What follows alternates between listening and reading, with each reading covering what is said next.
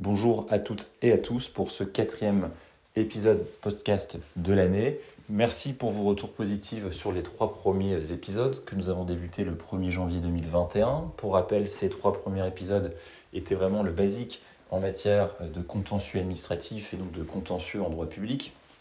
Un premier épisode qui avait été publié début janvier, que vous pouvez retrouver toujours sur la chaîne YouTube du cabinet, qui était en relation avec comment saisir le tribunal administratif. Nous avions vu dans ce premier podcast les spécificités de la requête devant le tribunal administratif, notamment le caractère écrit de la procédure, et ce jusqu'à l'audience et le délibéré.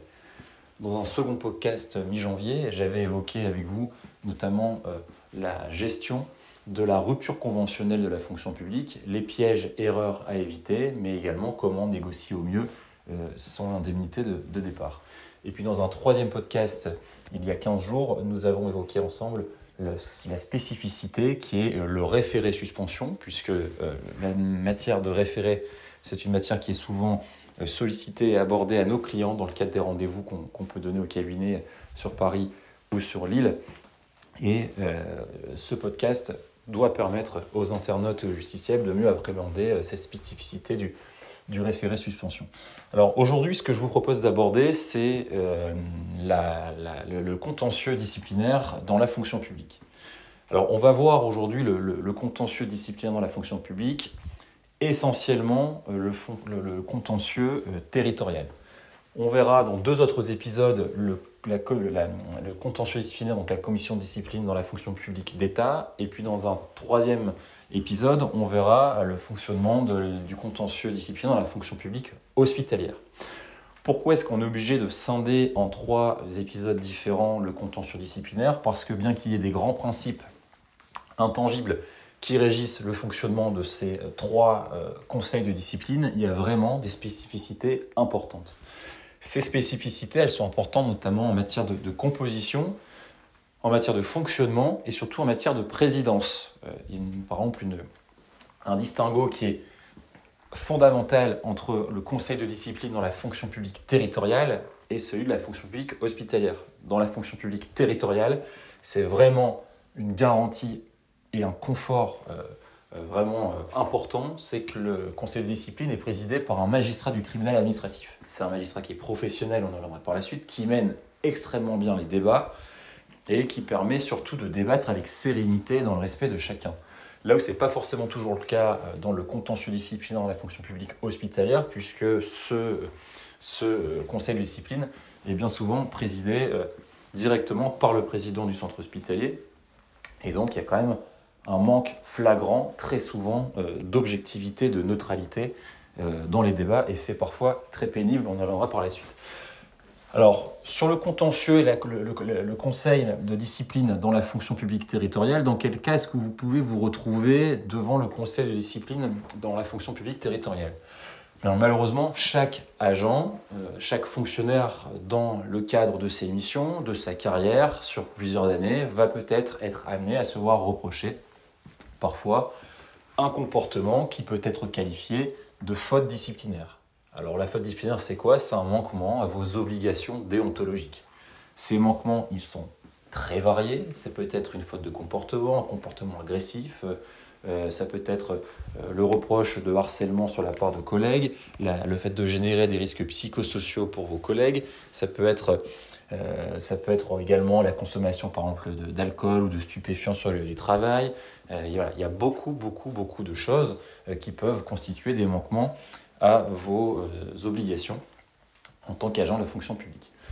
Alors, lorsqu'un manquement est constaté ou est supposé, ça se passe de la manière suivante. Votre employeur va estimer, alors soit il est alerté par vos collègues, soit il s'en rend compte lui-même, mais il va, dans un premier temps, consulter les différentes personnes qui auraient pu être témoins de ces agissements, et il va mettre en place ce qu'on appelle une enquête administrative. Cette enquête administrative, elle doit permettre de monter un dossier ou de dégonfler un dossier, ça dépend de ce qui est trouvé dans le cadre de cette enquête administrative, c'est-à-dire qu'avant vous d'être convoqué, avant d'être poursuivi devant le conseil de discipline, eh bien simplement le pouvoir hiérarchique s'informe, il mène une instruction. On pourrait parler d'instruction, on n'est pas en matière pénale, on est en matière administrative, et il va mener une instruction, donc il va monter ou démonter les faits, on parle d'instruction à charge ou à décharge, ça doit être mené objectivement. Cette enquête administrative, elle permet à l'administration, à la mairie, d'entendre les différents témoins, vos collègues, le cas échéant.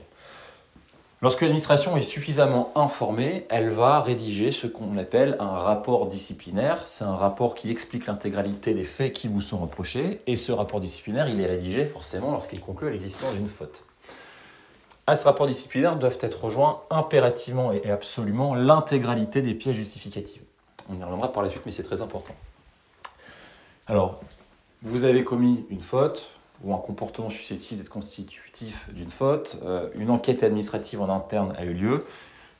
Que se passe-t-il par la suite ? Eh bien, votre employeur, s'il estime que ces fautes sont des fautes suffisamment graves, il va être contraint de mettre en place la procédure disciplinaire. C'est-à-dire que si les faits sont des faits mineurs, il peut simplement vous notifier un avertissement ou un blâme, et donc il n'y a pas de formalisme particulier. C'est-à-dire que vous allez recevoir un courrier vous indiquant que vos faits sont constitutifs d'une faute, et donc le maire décide de vous sanctionner d'un avertissement ou d'un blâme.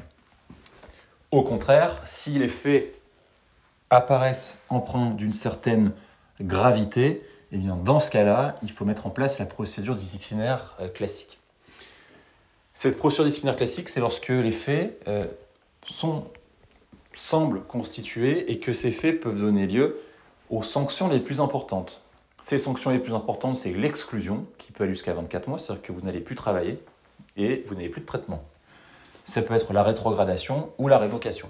La révocation, c'est quoi ? C'est le licenciement du fonctionnaire. Alors on parle souvent du licenciement du fonctionnaire, mais en réalité c'est un terme qui est impropre, puisque on parle de licenciement du fonctionnaire en matière disciplinaire, mais il faut parler de révocation. C'est la faute grave, la plus grave, c'est la révocation du fonctionnaire, de l'agent.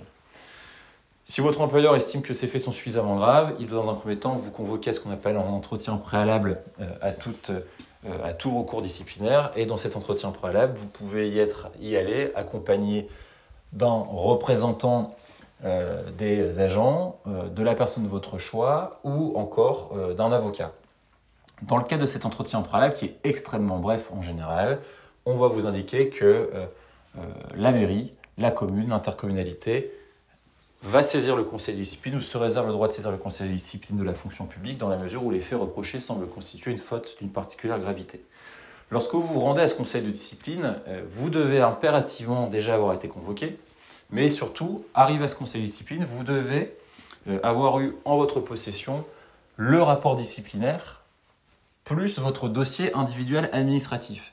C'est très important. Alors peut-être que de nombreux d'entre vous connaissent déjà ces deux éléments, mais il faut le savoir que le rapport disciplinaire, c'est un rapport qui synthétise les fautes qui vous sont reprochées, et le dossier individuel administratif, il est hyper important, puisque le dossier individuel administratif, c'est la chronologie, la hiérarchie, votre fiche de vie en tant que fonctionnaire. À partir du moment où vous êtes rentré dans la fonction publique, on a créé votre dossier individuel administratif, et dans ce dossier individuel administratif, on va retrouver l'intégralité de votre carrière.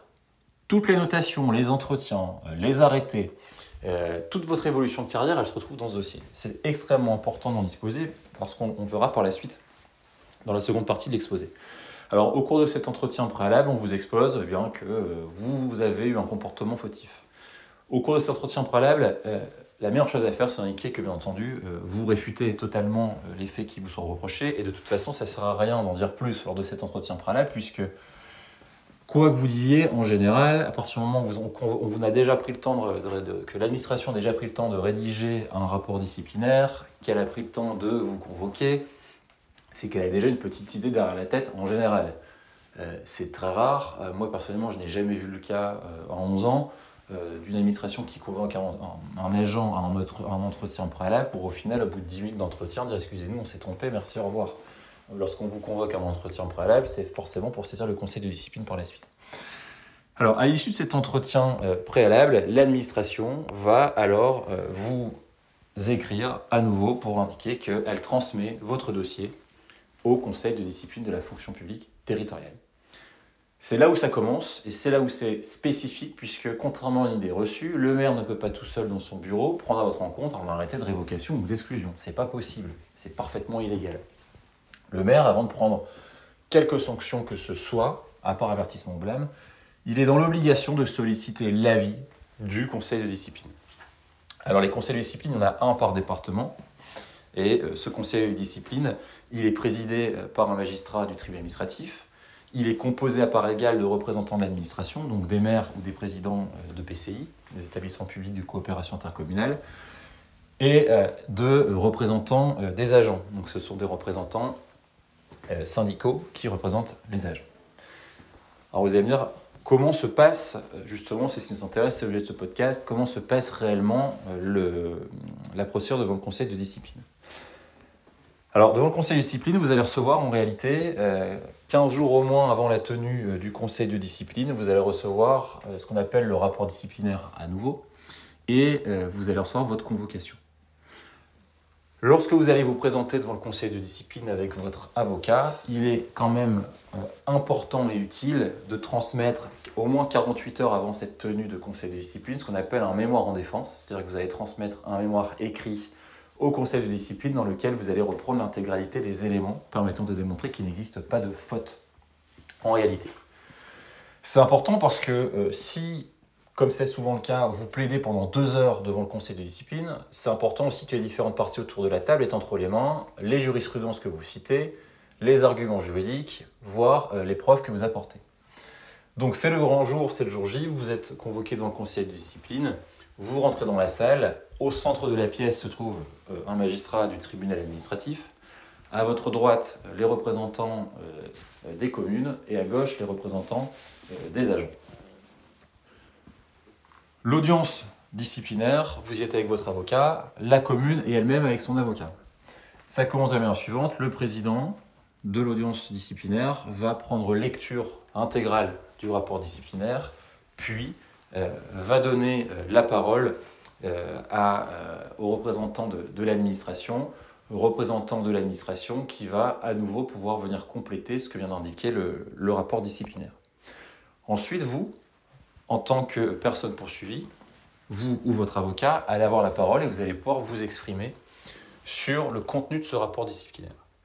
Beaucoup de choses à dire.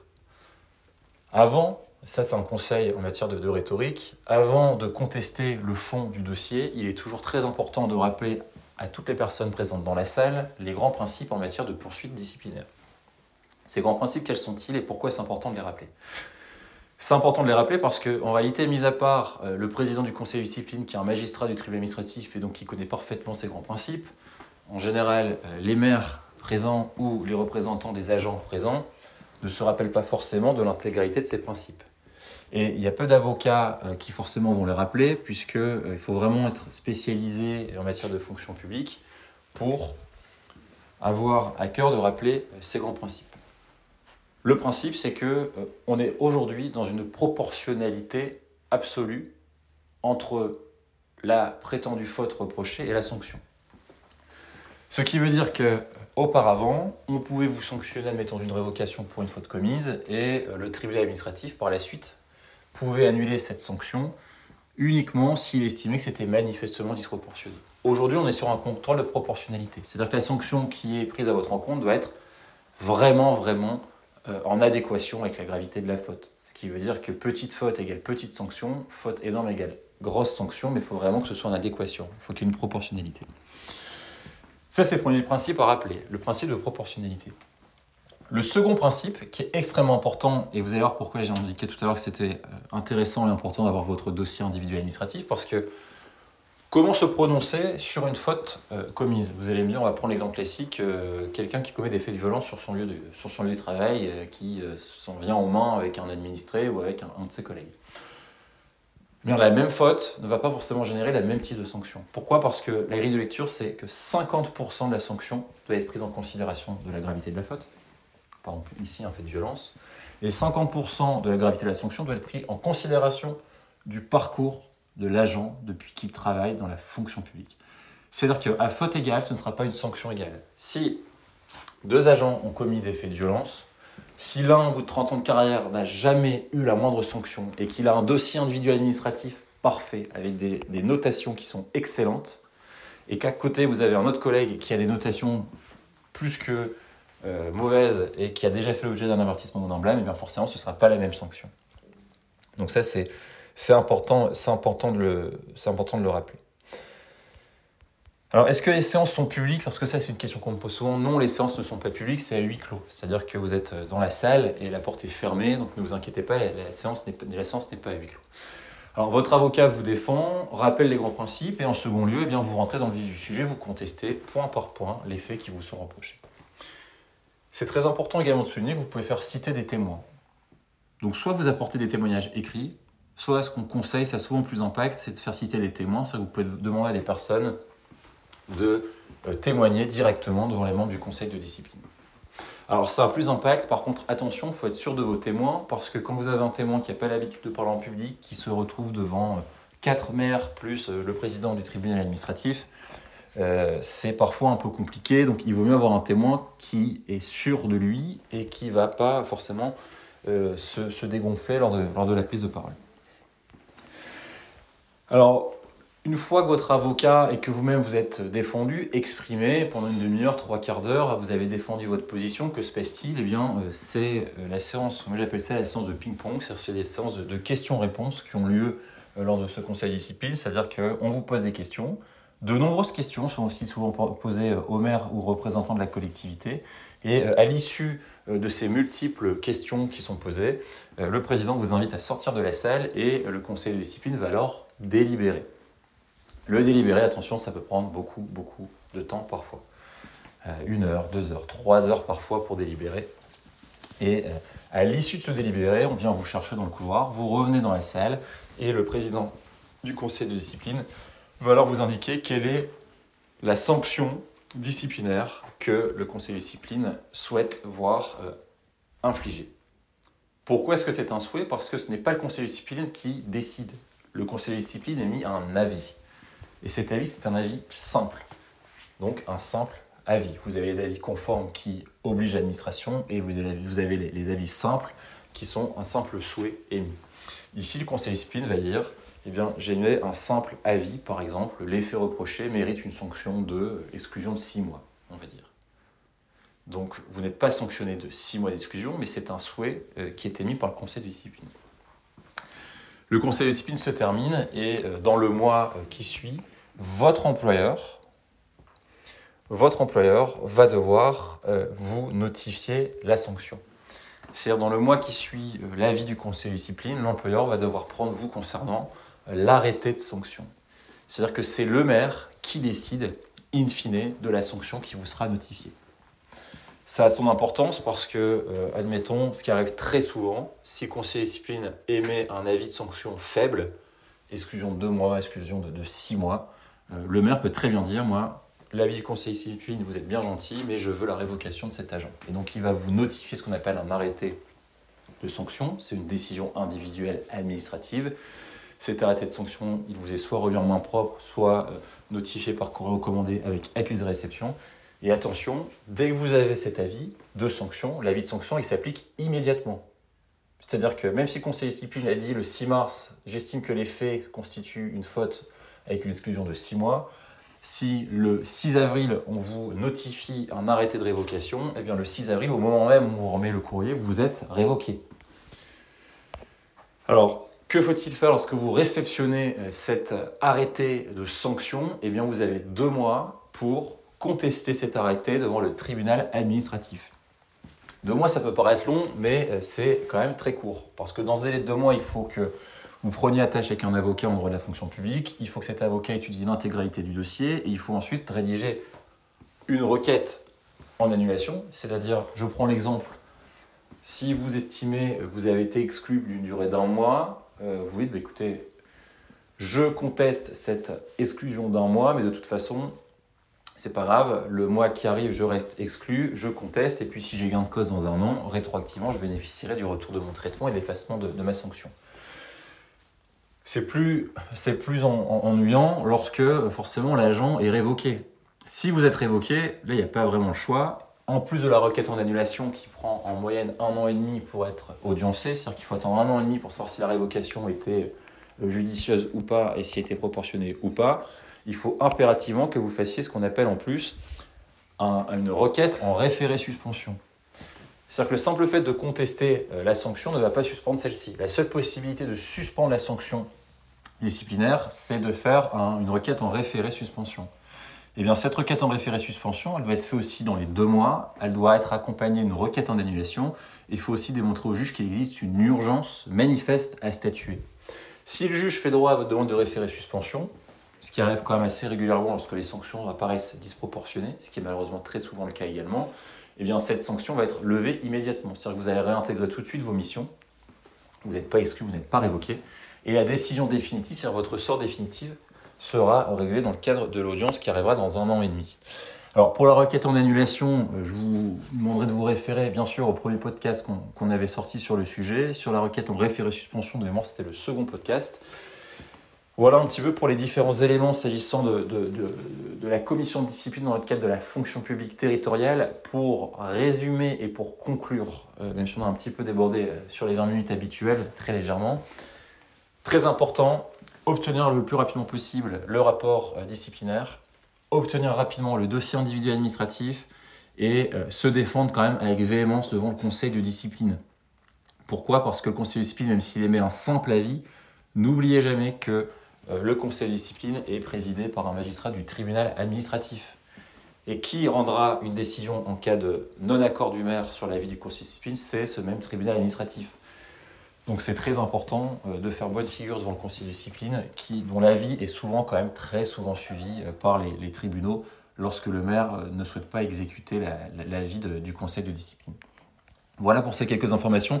J'espère que ça vous a plu. N'hésitez pas à faire part de vos questions directement en commentaire. Je reçois de nombreuses questions par mail suite aux précédents épisodes. Mais c'est vrai que c'est peut-être plus simple, alors quand ça le permet, de poser vos questions générales en commentaire. C'est plus rapide pour y répondre. Voilà, à bientôt. Merci beaucoup. N'hésitez pas à vous abonner à la page Ingelard Avocat Droit Public Paris pour continuer à recevoir les différents podcasts et être informé en temps réel des différentes actualités du cabinet. À très bientôt, merci.